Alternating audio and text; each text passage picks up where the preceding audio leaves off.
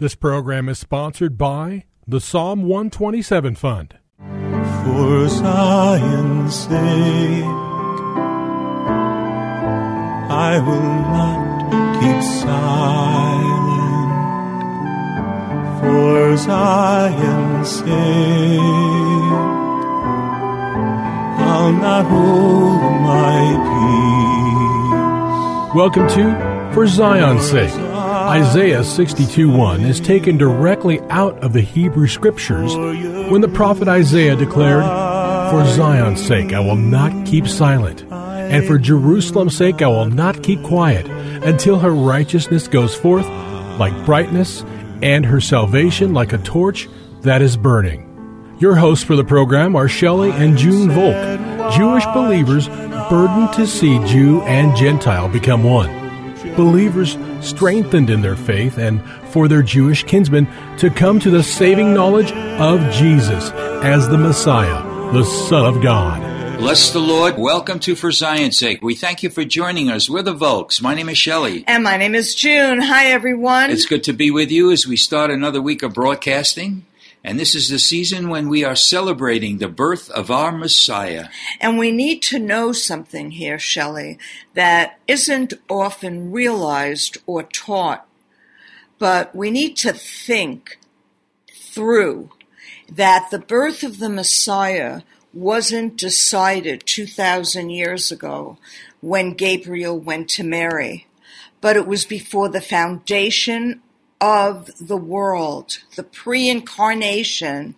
The Father and Jesus together agreed with the Holy Spirit that one day Jesus would come to earth as the Son of God, because he is the Lord God of Israel, Hallelujah. Our Creator. And you know, Junie, when we turn to the New Testament, it's very specific about the humanity of Jesus. For example, John 1:1.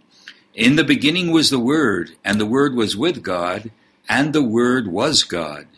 In that same chapter 1 of John, verse 14, we read these words, "And the Word became flesh, and dwelt among us, and we beheld his glory, as of the only begotten from the Father, full of grace and truth." So the Word that was with God, Junie, was manifested in flesh, and was full of grace and truth. And was God himself. Hallelujah, yes. There were many prophecies regarding the coming of the Messiah, but who could have ever imagined, Junie, the way he actually came? Let's look, for example, in the book of Micah, chapter 5, verse 2. "But as for you, Bethlehem Ephratah, too little to be among the clans of Judah, from you one will go forth for me to be ruler in Israel. His goings forth are from long ago, from the day of eternity," which shows, Junie, that he was deity. His days were from long ago. His days did not start on the day that he was born.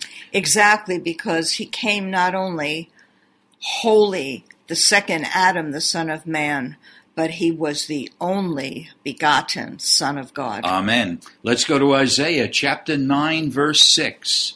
Listen to these words.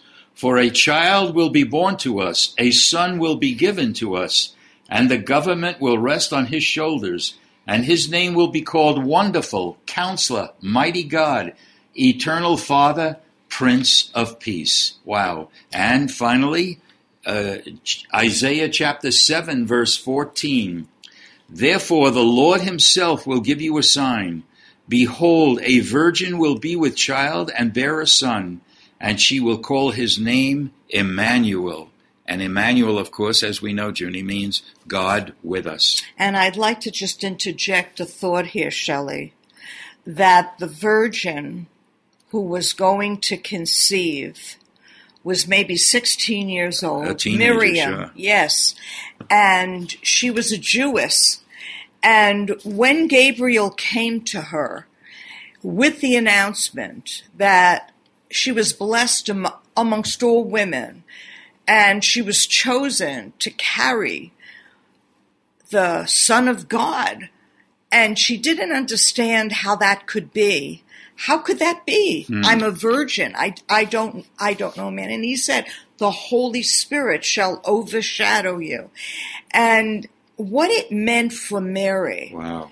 to carry Jesus, the incarnation, what it meant for Mary, Shelley, we have to consider if we are born of God, if we are born again, we too carry the Yes. Son of God Amen. in our womb, in our hearts, and we have examples through his life that we'll talk about and his death and resurrection, but also through Mary's life, that we would identify and not get discouraged when there are trials or tribulations or pain that we cannot seem to get past, but we can be encouraged to know that we have entered into the Yes, fellowship of this incarnated one along with his mother. Amen. Yes. And yes, we can be a daughter of Zion.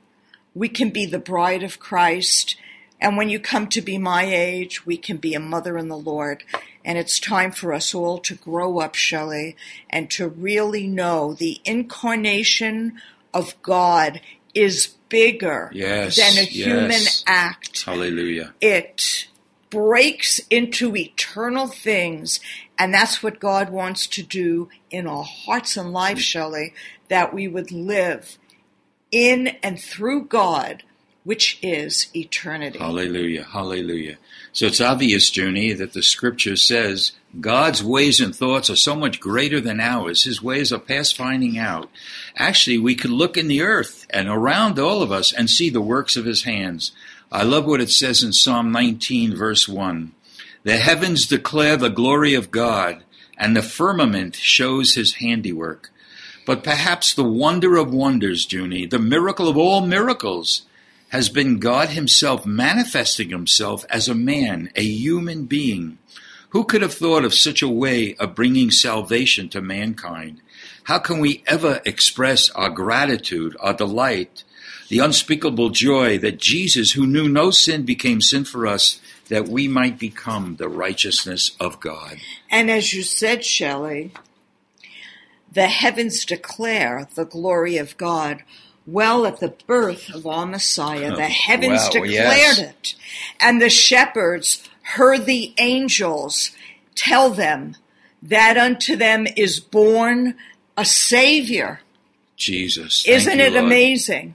He came to save us, and his name is Yeshua. Hallelujah. Yasha, our salvation. Yes, yes. He left heaven and descended to a human level. He took our nature. He endured temptation. He died in our place. He conquered sin and death and secured us our salvation. So he stands before humanity and before God the Father as the pattern, the standard of which God meant man to be. The divine identified itself with humanity so that humanity could be identified with divinity. And this is what we're going to be sharing this week, Junie. We have to receive this by faith because it's so hard to explain, even understand in our minds. Jesus did not just come to save us, but he lived a life that should become our standard, a pattern son who brought salvation to us, but we are called to live that way that he lived and allow his life to be lived through us. So the issue is more than just salvation, which in and of itself is phenomenal. And I know, Shelley, it's not thought through enough that Jesus said to our people, unless your righteousness exceeds the righteousness of the scribes and the Pharisees, you cannot enter into the kingdom of heaven.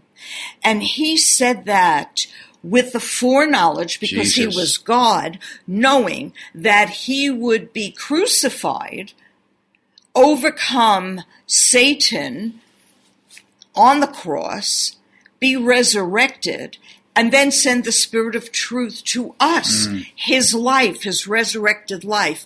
So how can our righteousness exceed the righteousness of the Pharisee? Only when we yield our will,